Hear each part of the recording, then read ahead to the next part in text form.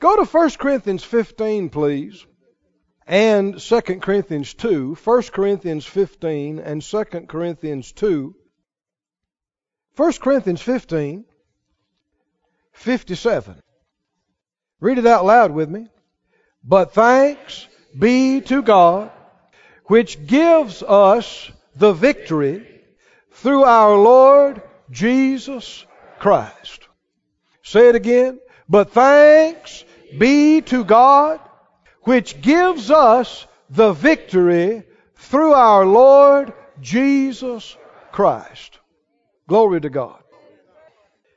I know people are familiar with Brother Kenneth Hagin's ministry, who's gone home to be with the Lord now, are familiar with his love of Mark 11:23 and 24. But this is also one that he really spoke of frequently.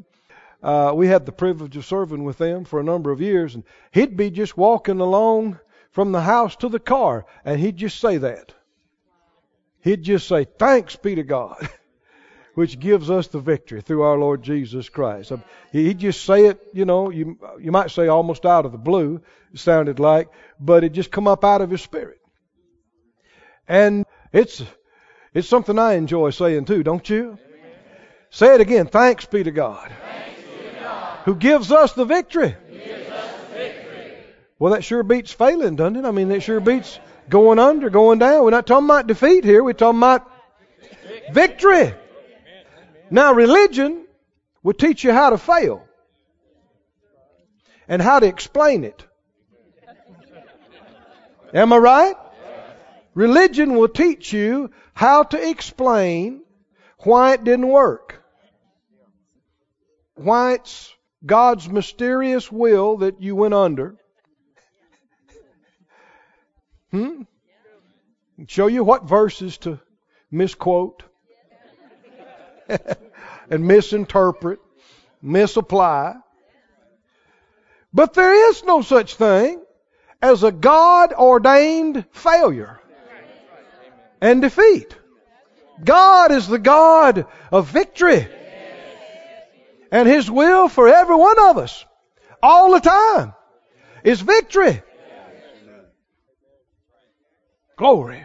Say it again. Thanks be to God, who gives me the victory through our Lord Jesus Christ. Go right over to 2 Corinthians, 2nd chapter. 2 Corinthians, 2nd chapter, 14th verse. This has been a favorite of mine personally for many years. I got a little plaque sits on my desk. I've had it for, 25, 30 years at least. And it just says always. And it's from this verse right here. And I have whipped the devil, I don't know how many times, with that one little word. I should say that one big word. That one anointed word. Why? What do you mean always? Well, read it. Now thanks be unto God, which always causes us to triumph in Christ. Always. Always. One reason I'm so keen on that is because the devil's so keen in telling you, not this time. Have you ever heard that? I mean, you can get healed 500 times and some little symptoms come up, and what will he tell you? You're not going to get it this time. God can meet your needs 2,000 times, and some little bill come up, and you don't know where the money's coming from, and it's due, and it's right now. He'll come sit on your shoulder and say, not this time. No, it's not going to happen this time. Ain't going to work this time. You can slap him sideways with this one word. Always. God always causes me to triumph over lack, over ignorance, over sin, over problems, over needs, over sickness, over anything. Always. Say it again, always. Always. Now, sometimes, like we're talking earlier, you have to stand for a few days, or weeks, or months, or longer, but don't quit, don't quit. Because always is always. means you win this one. And if something comes up that's bigger and tougher than you've ever seen, what does it mean? Mean you win that one too? And if next year something comes up that you never imagined you'd have to deal with, well, you win that one too, because always is always. Unless you let somebody, including preachers, convince you that, well, you win a few. Sometimes you lose a few, but it's just whatever the Lord wants. Well, He wants what He told you in His Word. He wants this. And you have to stand your ground and believe for it and not be moved and not quit and be an overcomer. Not a quitter, but an overcomer. Say it again. He always causes me to triumph in Christ. Glory to God. I like you saying that, don't you? I like it. Well, you don't have to wait till next Friday to say it again. Say it at home. Say it in the morning. Say it in your car. Say it in your living room. Say it in your kitchen. Just let it come up out of your spirit. Especially if something's trying to get you down. Talk about winning. Go with me, if you would, to the book of Matthew now. We've been talking for some weeks about this subject of thanksgiving and victory. We call it thanksgiving victory. These two verses are talking about thanksgiving and victory. Is there a connection? Thanks be unto God who gives us the victory. Thanks be unto God who always causes us to triumph. Now, the thing that's important to note, He's not just thanking God for things that have happened. He's thanking God for things that will yet happen. Isn't He? A lot of people have learned how to thank God for things that have happened.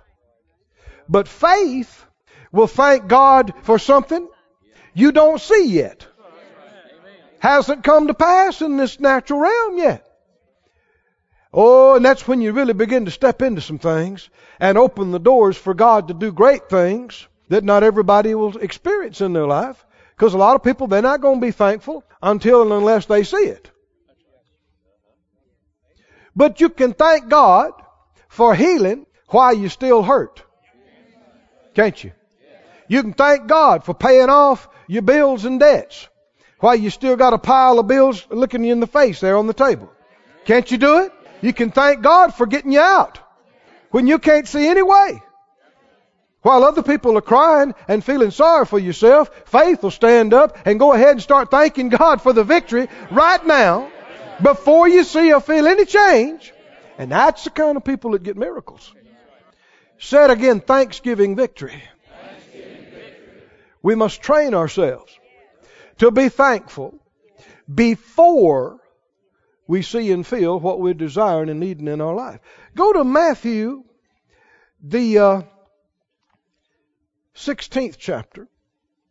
We looked at this.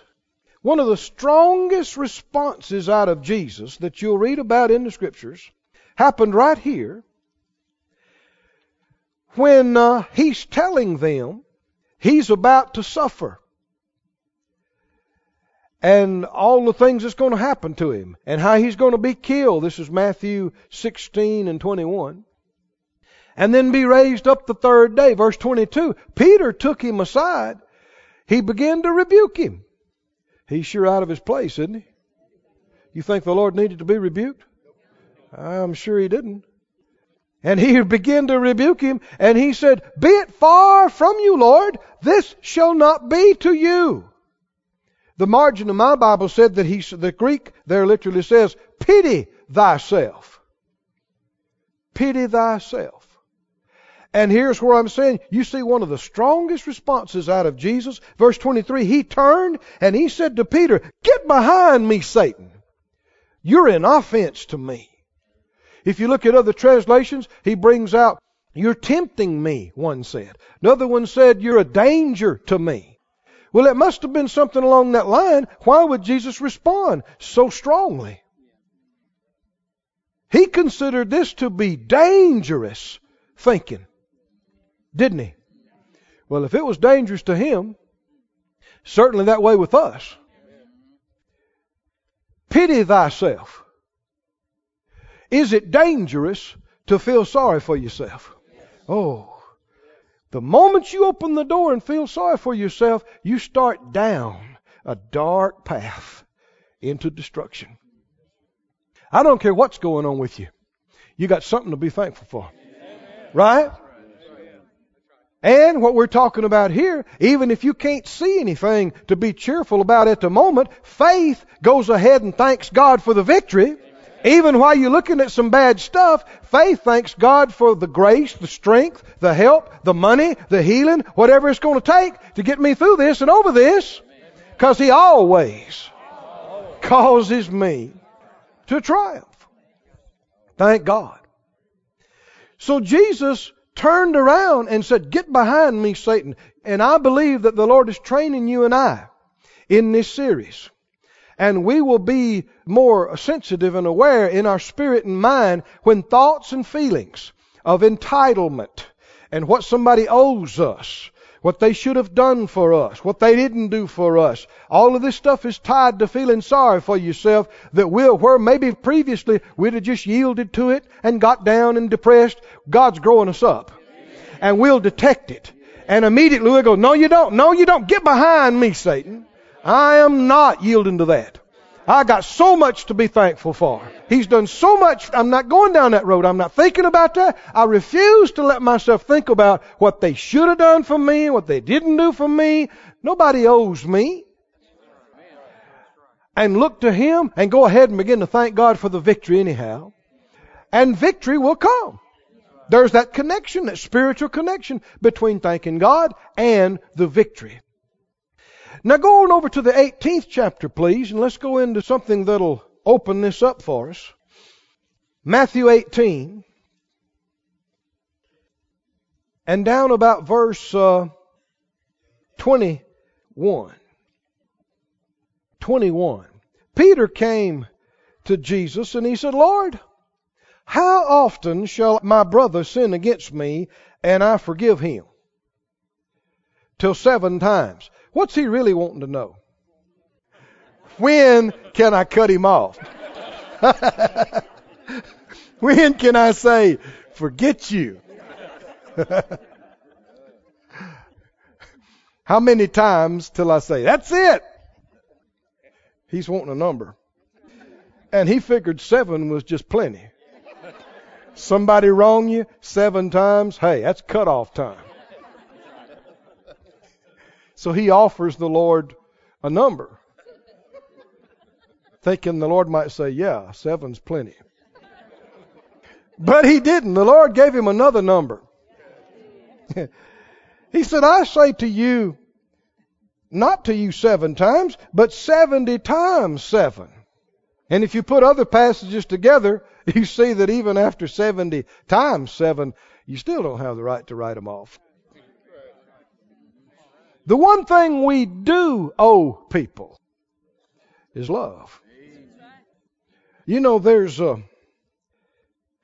it's amazing what people think just because you're a preacher or just because you're a Christian or just because you're a church or ministry. There's some folk think you owe them something. And we don't. There are people come by and they think you owe them money. Well, you're a church, aren't you? Yeah. Well, then I want some money. Sorry. People get upset. They think, "Well, you're a preacher, aren't you?" Yeah. Well, then spend the day listening to my problems. I don't want to.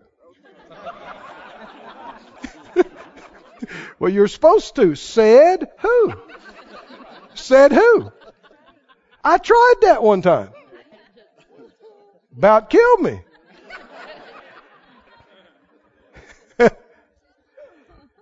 What am I talking about? People have all these traditional religious ideas about what a church is supposed to be, about what preachers are supposed to be, about what Christians are supposed to be, and so much of it is just ungodly, unbiblical junk. We need to get our minds renewed with the Word of God. We really do. There's so many problems that people are just wearing themselves out. They're just doing all kind of stuff the Lord didn't tell them to do. It's bothering them in their heart while they're doing it. But they keep on doing it because it's tradition. And it's expected. And fear is a big motivator. There's all kind of ministers and Christians that do all kind of things because they're afraid somebody's going to leave if they don't. Did you hear me? They're afraid somebody's going to quit giving. Somebody's going to go talk about them. Well then, if you're being led by that, you're not being led by the Lord. All the enemy's got to do is move on somebody to say and do something, and you'll trot around and follow them. So really, you're following the enemy. Oh, can you see this, friends? And we're not supposed to be hard and harsh and cruel and unkind, but nor are we to let other people lead us around by the nose and tell us what to do. When the problem is they don't know what to do. They need to be listening to us. As the Spirit of God gives direction. Had somebody come one time in healing school. Bless her heart, she was needing some help, but she showed up the first day and she came to me after the message. She said, I need to tell you something. I said, okay. And she pulled out this list, and I mean unrolled it. I'm not joking. Unrolled it. And she said, I made this up while I'm here in healing school. You need to do this for me. I looked at it. I'm supposed to spend like 4 hours a day with her. I'm supposed to pray for her personally X amount a day and counsel her personally and do all this. And I'm supposed to, and what are you laughing about? You don't think it happened, did you? If the Lord told me to do it, if it would help her. But that's not the only thing going on. I was teaching classes. We had prayer school. I'm married. I got a home life too. And I like to ride motorcycles too. And there's just a number of things that's going on besides this woman. But like we were talking last week, we talked about Dave's world. Right? Well, whatever her name, she was living in her own world. Right? And in her world, everything revolved around her, and everybody owed her their attention. And I said, sister, why did you come here? Well, the Lord told me to come here. I need to be healed. I said, great, that's what we're doing here. I said, but if you already knew everything to do, you wouldn't even had to come. You could have just took care of it yourself and stayed home. She didn't like that. I said, the Lord brought you here because we know some things about faith and healing that you might not know. But you need to sit down and listen and pay attention and do what you're told. She really didn't like that. But see, there are so many preachers and pastors, they wouldn't dare say something like that. Why? They might leave. People might leave. And so pastors have been reduced to hirelings.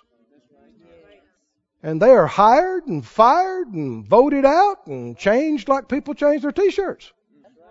And there's no respect. It works down to a lack of respect for God, who gave the gifts and is giving the answers through these men and women. Do you hear? It's a real problem. It's a real problem. How did we get off on all that? True nonetheless. He said, how often should I forgive him? He said, 70 times 7. Verse 23, keep reading. Therefore is the kingdom of heaven likened unto a certain king which would take account of his servants. Now Jesus is explaining the kingdom of God and how it operates. He said it's like a certain king who took account of his servants. And when he had begun to reckon, one was brought to him which owed him 10,000 talents. Now, if you look up, I guess the Amplified brings up this amount, says $10 million. And different ones come up with different figures, but it is a big number. 10,000 talents is a huge number. I think you could safely say we're talking about several millions of dollars. And I think the idea is it's a debt he could never pay. He would have never been able to repay this debt. And verse 25, as much as he had not to pay, his Lord commanded him to be sold, and his wife, and children, and all that he had, and payment to be made. In these days, when you owed and could not pay, they didn't just come take your car and your house. They'd come take your kids and your spouse and you and sell you for slaves and apply the money to the debt. That was legal. That's how it worked. And so that was the judgment. And he is found guilty. And he is sentenced. And the punishment determined. I mean, it's over. They're about to lead him out, and they're going to go get his kids, and they're going to sell them for slaves. And everybody say judgment.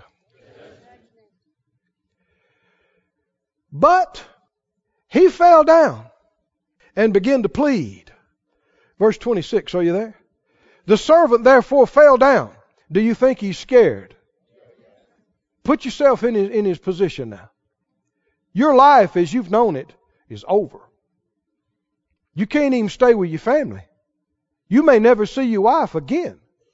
You may never see your sons and daughters again. You may never have any freedom to do anything you want to do.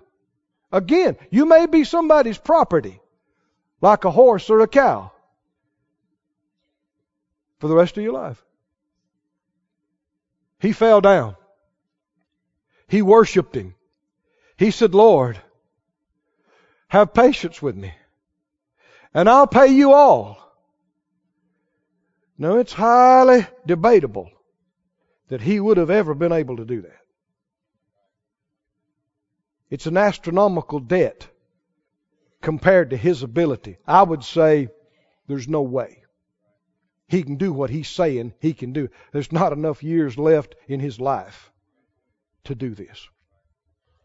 But he asked for mercy, didn't he? He asked. He owes it. The judgment against him is fair. I know it sounds strange to us, but it's fair. It's not unfair, it's fair. He owes it. When you owe it, you owe it. You know, if you owe something, never try to act like you don't. You do, and you're a partner to a lie.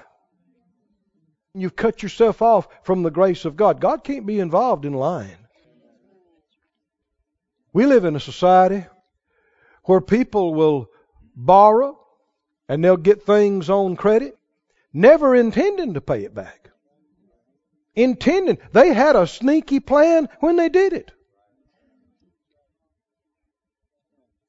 There is so much dishonesty and lying that goes on. And sadly, church-going people do it. Church-going people. They know they owe it. They know they got it. They know they used it. And they act like I didn't know. I didn't know when I was signing that that's what that meant. And they did know. I couldn't help it. I just didn't have it. And they did have it. They just blew it on something else. They never intended to pay it back. Friend, God can't bless something like that. And then they're going to, y'all pray for me and y'all help me. Well, until you get that straight, none of us can help you. The Lord Himself can't help you. He can't be a partner with a lie. You need to be a man. You need to be a woman. You need to be honest. If you owe it, you owe it. Say you do. Confess it. Acknowledge it. Call your creditors before they have a chance to call you. Or go and see them if you can, or if you're prompted to do it that way. I know some people are on the other side of the country and world, but some things you may need to go see them. Phyllis and I have done it. Thank God it's been a long time ago, but you remember the time we went and made an appointment with that guy that we owed. We had gotten some services from him. And we got in such a bind financially, we didn't have the money to pay, and it was behind. And kept getting further behind. We called him. The Lord dealt with me. Called him. Go see him. Look the man in the eye. Well, see, your flesh don't want to do that.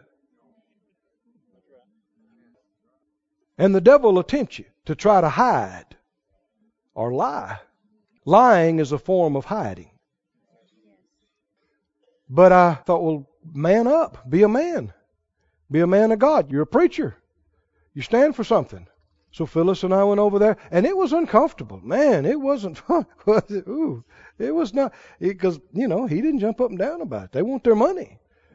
And I said, I'm sorry. We owe you the money. And you gave us the services. And we appreciate it. And we intended to pay you. We don't have it. But we'll get it to you. I didn't know how.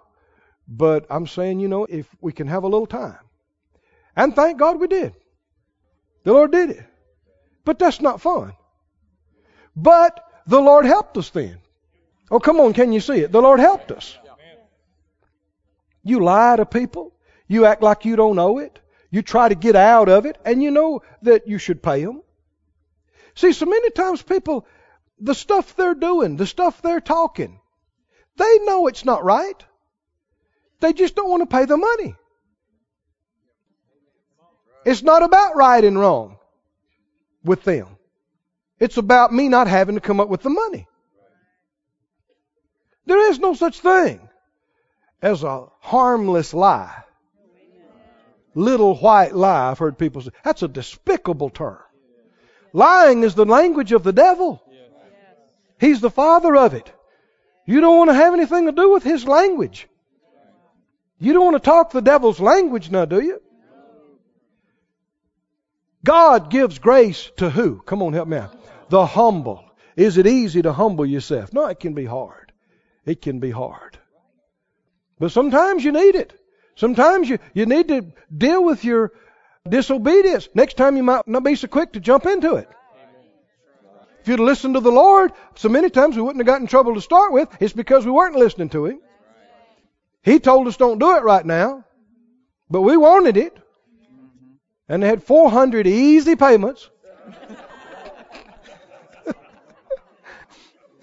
And the Lord dealt with us, and He dealt with us. He checked us. But no! We had to have it. Now! Sit up there and look so holy, you know exactly what I'm talking about.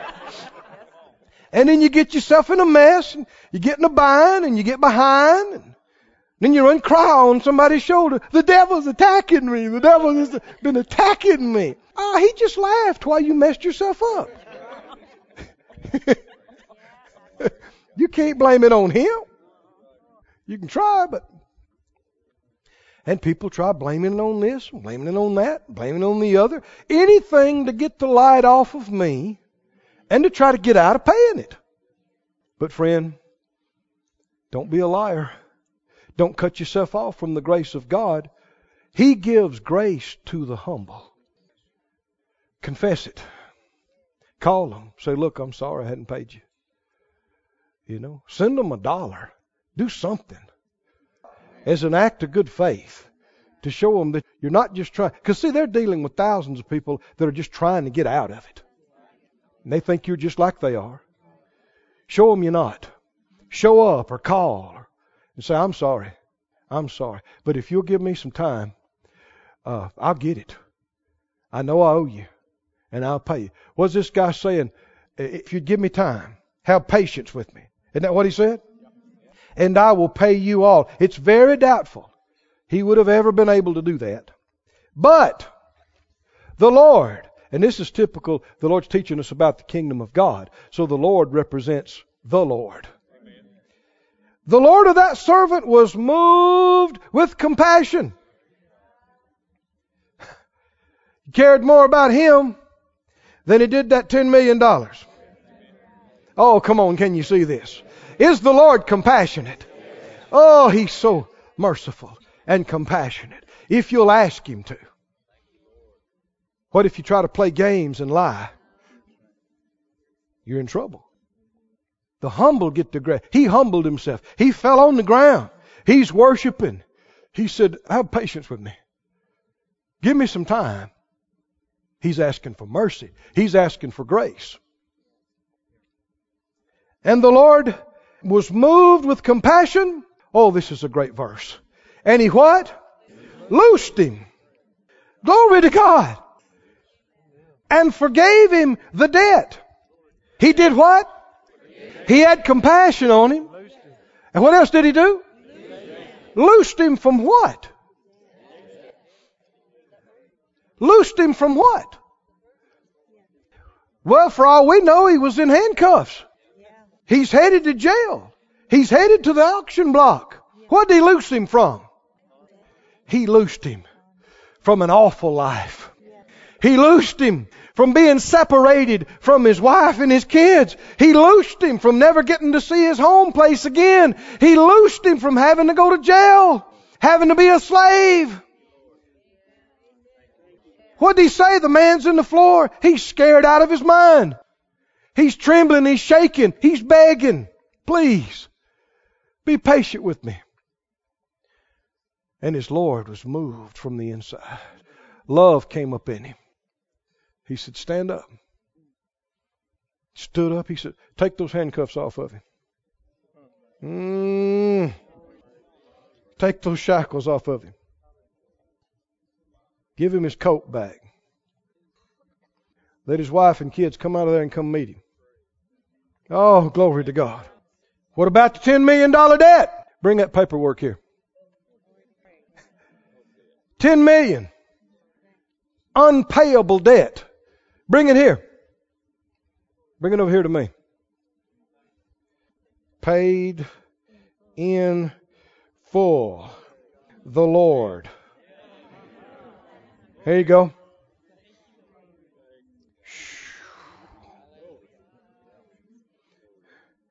How many know this applies to every one of us? Every one of us.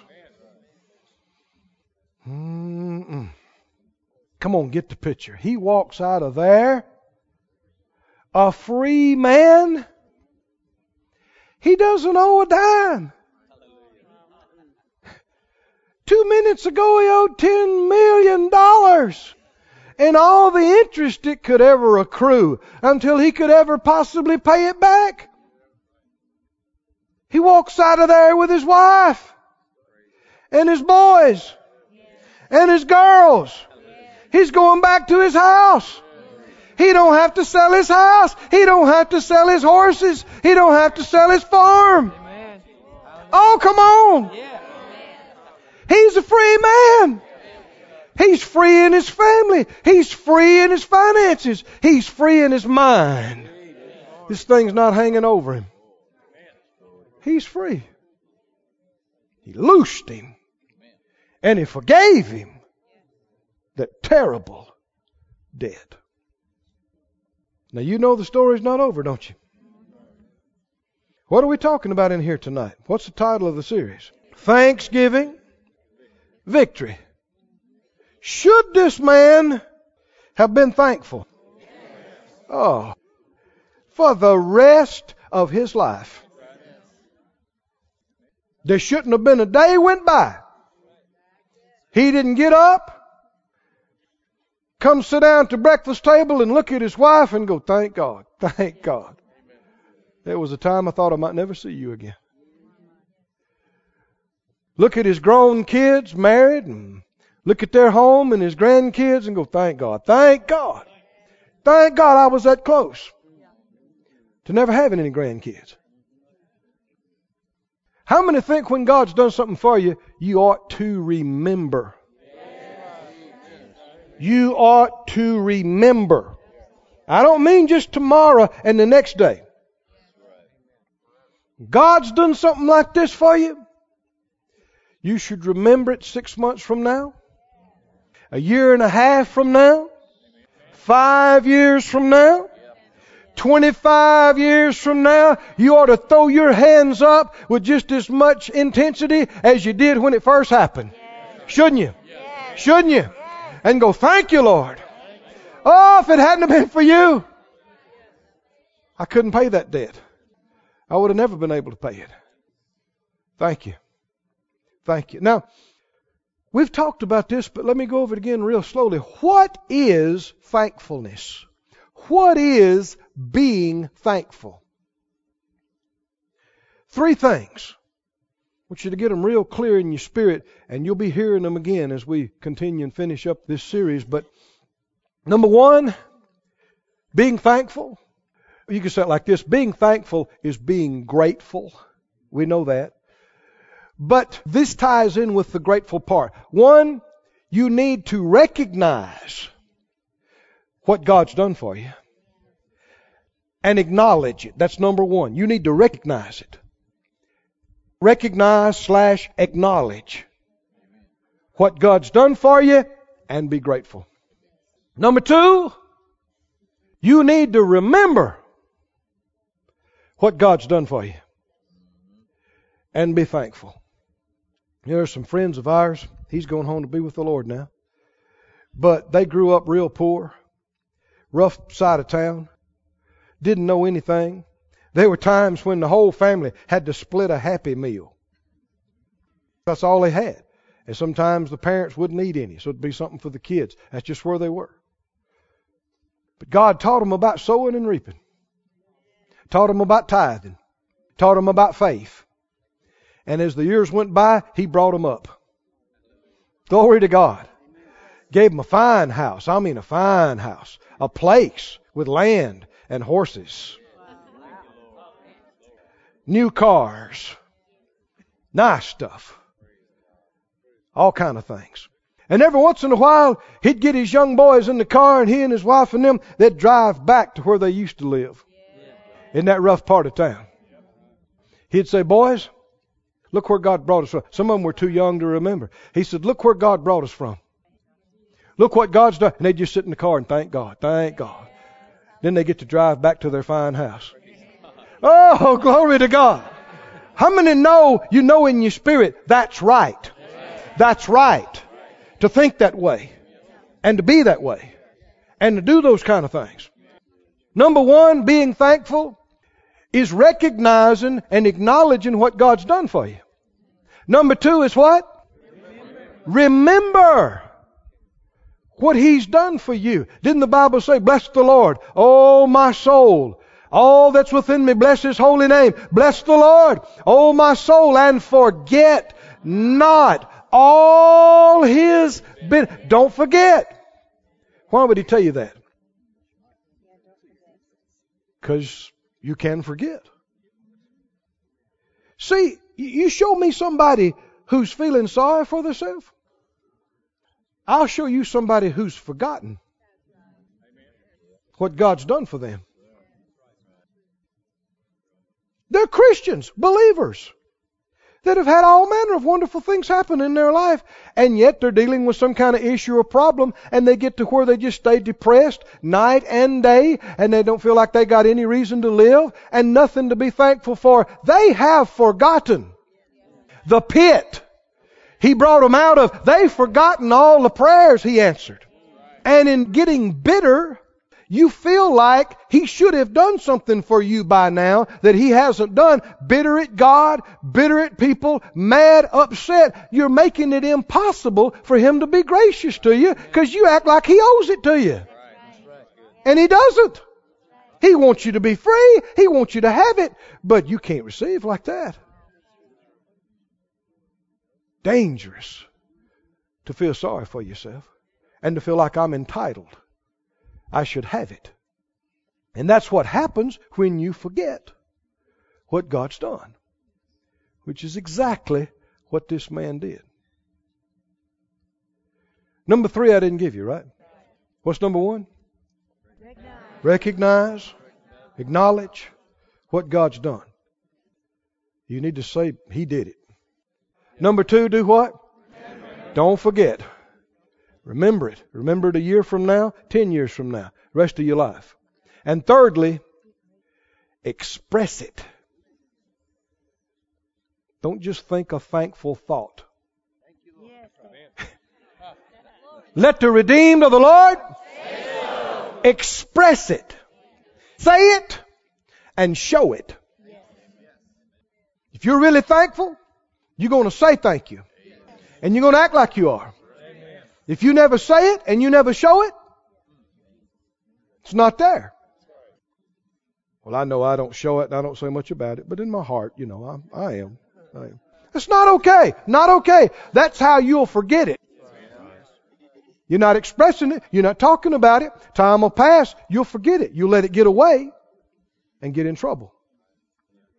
But when you're expressing it on a regular basis, you're not going to forget it. Say express it. Say it. Show it. Say what? How thankful you are. How grateful you are. Show what? How thankful you are. Show how grateful you are.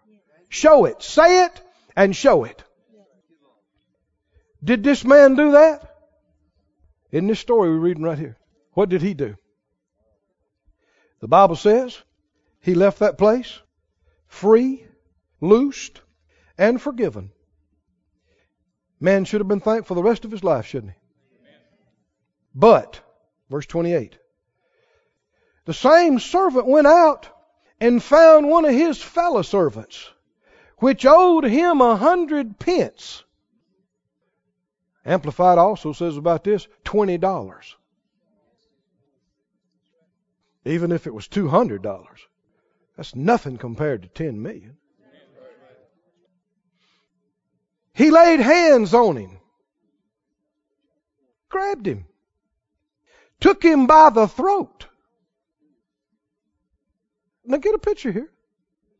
I don't know how much time had passed between verse 27 and 28, but shouldn't have mattered. Right? He saw this guy. Maybe he went to town. Maybe he went to the market. He sees this guy on the other side of the fairway there. Hey, Joe. Joe looked at him and thought, uh-oh. This Joe owes him $20. He said, yeah, hi. You know, this is another reason why we need to prosper. Because the borrower is servant to the lender. Right? God didn't intend for you and me to be in bondage. Feel bad around people. You know, there's a lot of people that have trouble, even families, even coming together, meeting, enjoying a good meal, because they owe each other money. And they're ashamed about it. Let's believe God. He'll help us. Let's pay it off. Well, I don't see how. Hey, God can do it. Nothing's too hard for Him. All of our debts are being reduced and eliminated. Includes all of everything. Things you owe your parents, things you owe your in-laws, brothers and sisters. Don't act like you don't know it. Don't hope they forget or hope they die before you have to pay it back.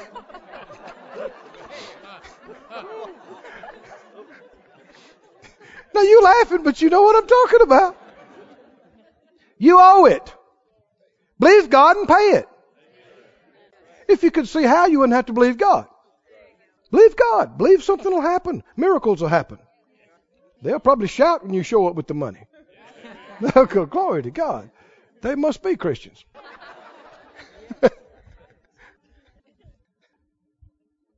He said, Joe, yeah. What about that money you owe me? He grabbed him. I guess he's scared he's going to run away. Grabbed him and put his hands around his throat. He's choking him. Give me my money. Give me my money. Cough it up. I want that 20.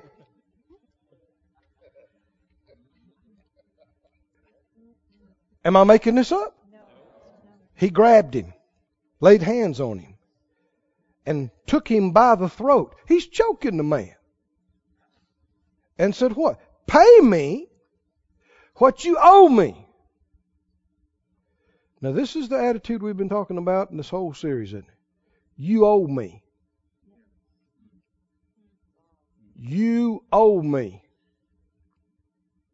Pay me what you owe me. This is one of the ugliest things spiritually. Even if people don't do it with money, they do it with other things. You owe me. I gave you 10 years, best years of my life. I gave you 20 best years of my life. I was there for you. You owe me. Friend, this is ungodly. This is devilish. I don't care. I know people get mad and they get embroiled in arguments and maybe somebody treats them wrong. The enemy will bring these feelings and these words to you. It'll come up in you. Sometimes you'll have to grab your tongue to keep from saying it. He'll push you to say it. The enemy's pushing you. Why? It's not just so he can say, goody, goody, they said something and the fight got worse. He's trying to cut you off from the grace of God. So you can't get your answer. And this is what people haven't seen. They haven't seen the connection. But you get this attitude, you owe me. They owe me. Ministers have gotten this way. I served there. We laid our life down. And those people don't even care. They don't care if we're there or not. What are you saying? They owe me. If they owe you, you didn't give them anything.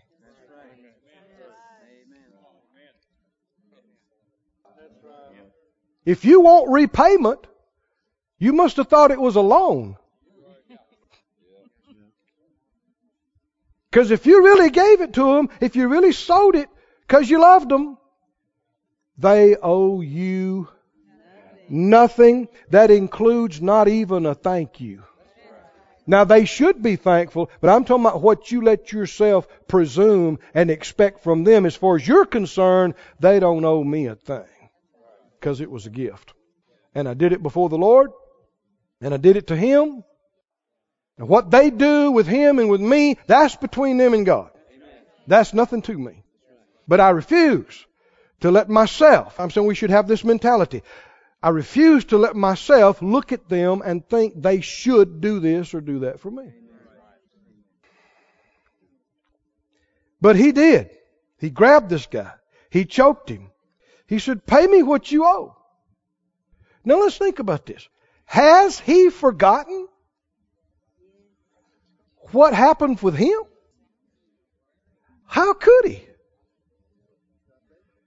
He's looking at a life of servitude. He's looking at a totally destroyed life. Has he forgotten? How could he have forgotten? Especially with the next verse. Read the next verse for me. What did the guy do? He fell down at his feet and besought him. This should look familiar. Shouldn't it? And the man said, have patience with me, and I'll pay you all. That's verbatim what he said. There's no way he didn't remember. But he did forget to be thankful. Why? How many know if he'd just halfway paid attention to his heart? The man's down there groveling, asking him the same thing he asked his Lord. But he pushed it down. And he hardened himself. And he saw the police over there. Or he called them. He said, this guy owes me money. I got the paperwork.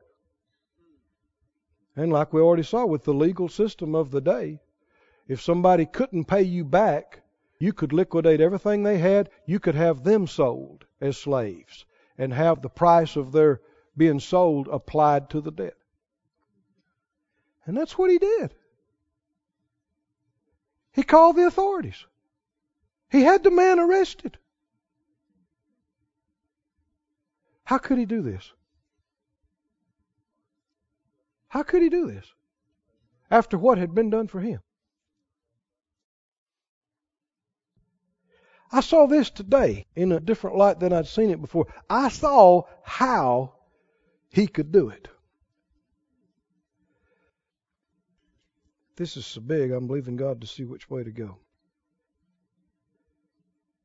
Do you remember with Hezekiah? We studied about him a while back. 2 Chronicles 32. Don't turn there. But the Bible said in 2 Chronicles 32:25, Hezekiah did not make return to the Lord according to the benefit done to him.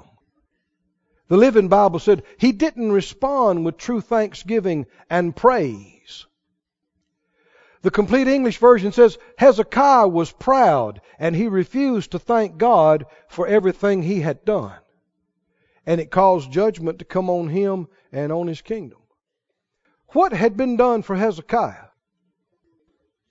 Hezekiah was at death's door, you remember? He was sick, and the Lord told him through the prophet he was going to die. So get his stuff in order. Come on, do you see the similarity here? He's looking at no way out. And he turned his face to the wall. And he said, God, have mercy on me. I've tried to lead this people right. And he began to talk about the things he tried to get the kingdom. But he said, have mercy on me. Spare me. Give me time. Heal me. And before the man of God could get out of the courtyard, the word of the Lord came to him and said, stop, turn around, go back. Tell Hezekiah, I've heard his prayers. I've seen his tears. I'm going to add to him 15 years. What should happen when God does something like that for you? Let's go over it again. Should you be thankful? Yes. Should you be grateful? Yes. What does that involve? Number one, help me out. You reckon, how many understand you don't say, well, it went into remission. We don't know why. It just would have happened. No. God delivered me. Yes. Recognize it. Yes. Acknowledge it. Yes. Then what else? Remember it for the rest of your life. And express it. Say it. Show it. The Bible said he did not render again according to the benefit that was done him. Is there a way you should live that shows how thankful you are? Yes. Does it include how you treat other people? Yes. And failure to walk in love with people and failure to forgive shows you have forgotten what God has done for you, and you're no longer thankful. You have let it slip, and you act like it should have happened for you. You get into this entitlement mode.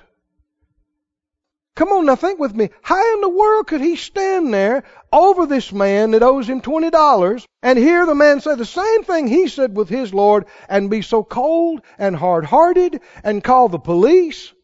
How could he do that? How could he do that? He has, in his mind, decided that's what should have happened for him. He has turned it from mercy and grace into entitlement. Oh, are y'all with me, friends? Oh, it's the only way you could do something like that. He has come, I don't know, the words or how he would have come to it, but he came to the conclusion, well, my Lord came to his senses and saw how wrong it was to do me that way, and realized that I really didn't know that anyhow. Have you ever heard anybody talk like this and act like this? Have you ever seen somebody that was crying their eyes out, that was begging and pleading? They were in trouble, and God delivered them. And by the next day, they're strutting around, acting like no big deal. Yeah, I did this and I said that, and we got ourselves out, and we knew what to do. And do you know what I'm talking about? People have done this all the time. They'll take grace and mercy and in their mind turn it into an entitlement. People change the story completely and just turn it into something that they came up with in their mind. And if it's something that you figured out and you worked out and then you got no reason to be thankful. You got yourself out. Or it's what they should have done. It was owed to you. How do you turn you owing $10 million into they owe you to release it and let it go? Christians have done it. church-going people do it all the time. If you do, it'll put you in a place to judge other people and expect things from them you didn't expect from yourself. But when you judge, what does that set you up for next? When you judge,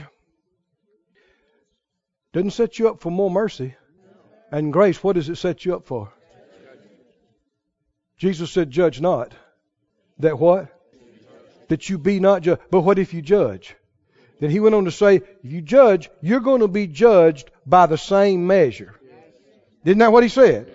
That you judge them, that's how now you're going to be judged. Man, if we had any sense at all, we would be the most merciful, kind, forgiving, thankful people on the planet, because we'd know we're going to need mercy tomorrow. We're going to need grace next week, right? And it's only a fool that sets herself up for judgment and cuts herself off from the grace for tomorrow. But that's what this man did. Somewhere or another in his mind, he changed what happened and remade the story. I need to stay on this just a little bit longer. What do you mean? I don't know if it was a month or 6 months or a year or 2 years. I don't know how long it was between that happening for him and this happening with this guy. We're not told. It doesn't sound like very long, but we don't know. But let's say 6 months passed. And one of his friends says, what about that $10 million you owed? Well, he's told the story and told it, and he keeps changing it a little bit. He keeps being less humble. You with me now? Amen. I mean, maybe the first day he told it, he was groveling in the floor, begging and asking for help. And the Lord had mercy on him. But he didn't like telling that so much. And as time went on, he's not even in the floor. And as time went on, he's not begging. He's telling the Lord, it's not right that I owe this. It was a mistake. It's not fair. And the Lord saw the merit of his arguments and released him. And that's what you have to do, is stand up for yourself and demand your rights. And don't let people walk over you. Even if you do owe it. Just tell them off. Tell them they ought to let it go. They shouldn't expect that out of you. You're not in a position to do it. And he twisted it around to where he's not even thankful anymore. That's the only way you could treat a brother like this. Even then, you got to ignore your heart. And he has this man arrested. He has him charged. Are you there in Matthew 16 still? Or 18, excuse me. 18. Verse 30, he would not.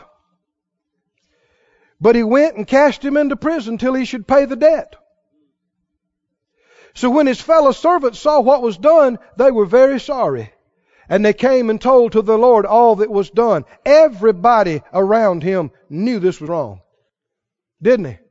All his friends, all his family, all his neighbors knew. Everybody except him. How come he didn't see it?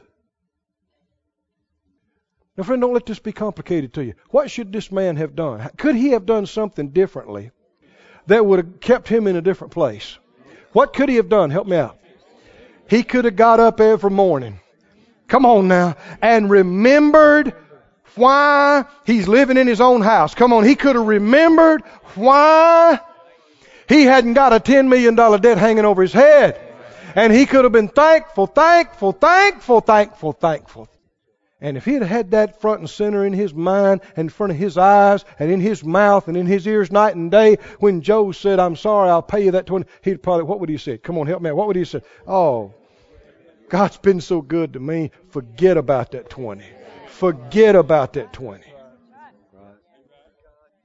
And stayed free and blessed and enjoyed his life. But he didn't, because he judged his brother and demanded he pay him what he owed him. And his friends and neighbors heard about it, and they said, man, that ain't right. The master forgave him $10 million, and he sends this guy to jail for $20. The whole community, the whole village, everybody knew it. They said, that ain't right. That ain't right. And they went and told his Lord. When his Lord heard it, he sent the authorities for him. Now, friend, this is something we need a revelation of. He sent the authorities for him. And he brought him back. Read. Verse 32, his Lord, after he'd called him, he said, you wicked servant, I forgave you all that debt because you desired me, because you asked me to. Should not you have also had compassion on your fellow servant, even as I had pity on you? And his Lord was wroth, and delivered him to the tormentors, till he should pay all that was due to him. Wait. I thought he had been loosed from this. He was. But the same one that loosed it can reinstate it. I think a lot of people have never seen this. They don't want to look at it. This is serious stuff. Isn't this serious? He reinstated his debt that he had forgiven. He made him responsible for it again. And he lost everything he had. And the judgment came on him. Till he should pay all that was due to him. It was an unpayable debt for him. What does that mean? Rest of his life, I guess he was a servant. And his nightmare came true. The thing that he thought he had dodged came on him. Is that right? Why? Tell me why this happened to this man. If you could boil it down into just a phrase or two. Why did it happen to him? He wasn't thankful. He didn't remember what had happened to him. And he didn't render again according to how he had been treated. When you're thankful, you recognize what's been done for you. You remember what's been done for you. And you express it. You say it and you show it. You show it. You treat other people like God's done amazing things for you. You treat other people like God's been so gracious to you and so kind to you and so merciful to you. And how can you not be merciful with them after everything the Lord's done for you? Because you remember it and you show it. Keep reading. Jesus said, now that's the story he told them, and now he's telling them specifically, he's looking at them and us. He says, so likewise shall my heavenly Father do also to you. Boy, this is strong. If you from your hearts, how many know religious lip service ain't going to cut it? He said, unless you from your heart forgive everyone his brother their trespasses, what? If you don't forgive them, what's going to happen? Your debt is going to be on you. This is serious business. Should we even think about not forgiving somebody? Oh. Go to James. I think I can close with this. James, 2nd chapter. How can we keep from getting like this? Can you remember what the Lord's done for you? We must. The Lord spoke that word to me, years ago about would I like to know how to increase my capacity to receive from Him. And the phrase He gave to me is cultivate a lifestyle of thanksgiving. Every word's significant. Cultivate, what does that mean? Cultivate, you get out in the garden and you dig, right? I mean, you crank the tractor up and put the plows on. You cultivate, take some effort. Cultivate means you got to apply yourself. To do what? To be thankful. A lifestyle. That's not just on Friday nights when Brother Keith's talking about being thankful. That's after the service tonight, and that's in the morning when you get up and somebody rubs you the wrong way. Maybe they do owe you in one sense. You can be gracious. Oh, friends, God's talking to some people right now. I could say specific things. They owe me. My ex-wife owes me this. My ex-husband owes me this. Do you really want to do that? In light of this? You really want to hold that on them? My brother, my sister owes me. You know when Daddy died and they came in there and they got that stuff, that was supposed to be mine. They owe me. What if they do? What if they do? What if legally they do? What if morally they do? What if just being right they do? Whatever they owe you, it's a nickel debt compared to what God forgave you of. And if you hold on to it and you stay bitter and every time you think about it you get mad and you hold on to that, friend, it's choking you off from the grace of God. It's holding you back. They should have done that for me. That should have been my job. That should have been my place. I should have had that. They should have called me to preach on that. They should have given me that place. Friends, you're holding their debts against them. You're saying they owe me. It's dangerous. But when you really see this in the light, you want to do anything except hold a debt against somebody. Because you don't even think about all your debts coming back on you. James 2, are you there? You know, talking about that, I was reminded of Philemon.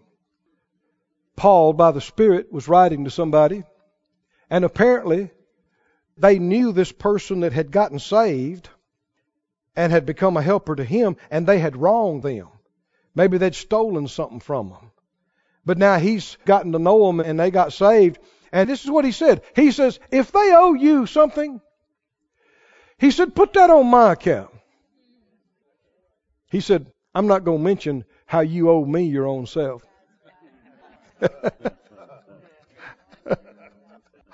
Wonder if the Lord's saying that to us.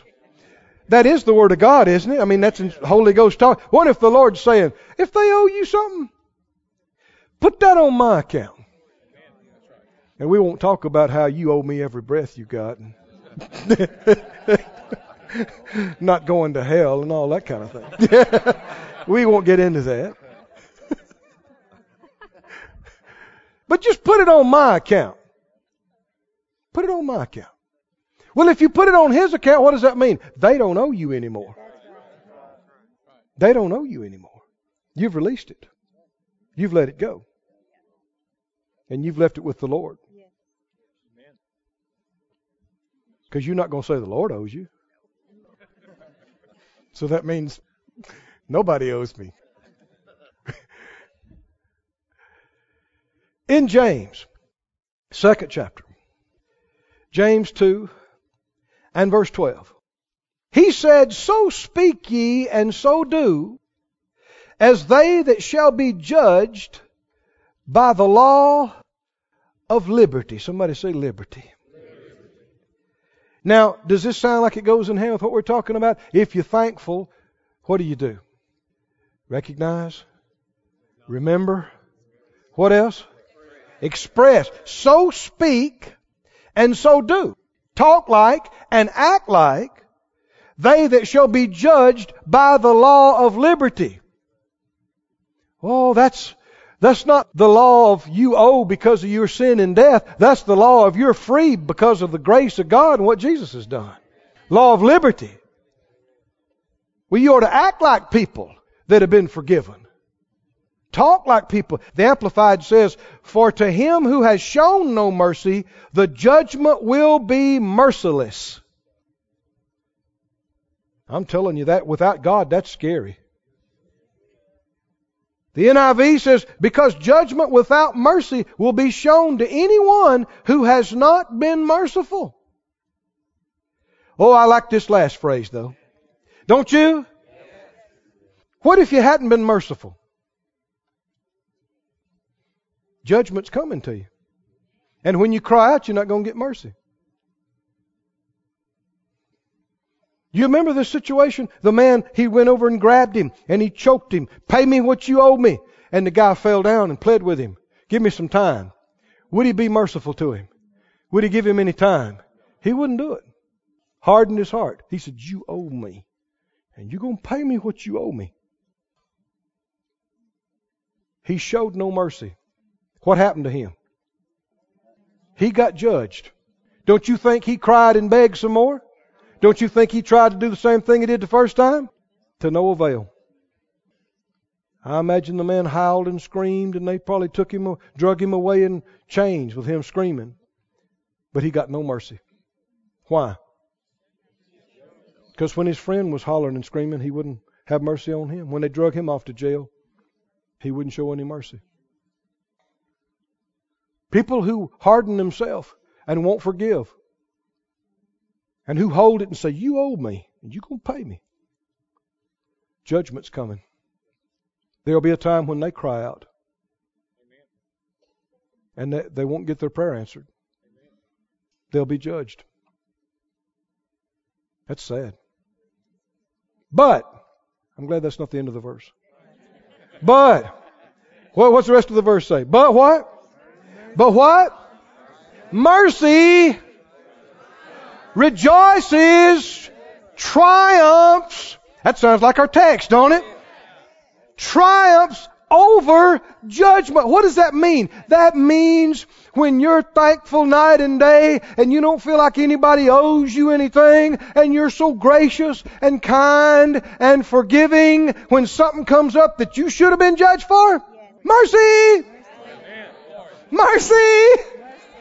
When you blow it and the hammer's about to drop on you, you'll call out to God and mercy! It won't happen. You'll get out. You'll go free. You won't have to pay. You'll get healed.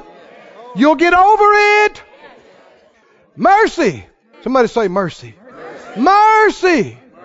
He said mercy rejoices against judgment. This is the whole gospel message. This is how you and I, when Jesus comes back, the Bible said we can be bold. How in the world can we be bold and all the dumb stuff we've done, sins we've committed, shortcomings and failures? Because we know that mercy keeps it all gone. It's never going to come out. The blood of the Lamb has washed us clean. And even though other people are getting judged for stuff that's no worse than what we did, yet it won't touch us. We'll not be called to pay for it. Because mercy triumphs and rejoices over judgment. Ooh, hallelujah. Stand on your feet, everybody. Who gets mercy? Those that show mercy. Who get forgiven? Those that forgive. Who get loosed? Those that release. Close your eyes, everybody. Close your eyes and lift up your hands before the Lord. Glory to God. The Scripture said, Jesus said, forgive us our debts as we forgive our debtors. Everybody, keep your eyes closed, no looking around. Say it out loud, and remember, He said, from your heart. Don't just say it and not mean it.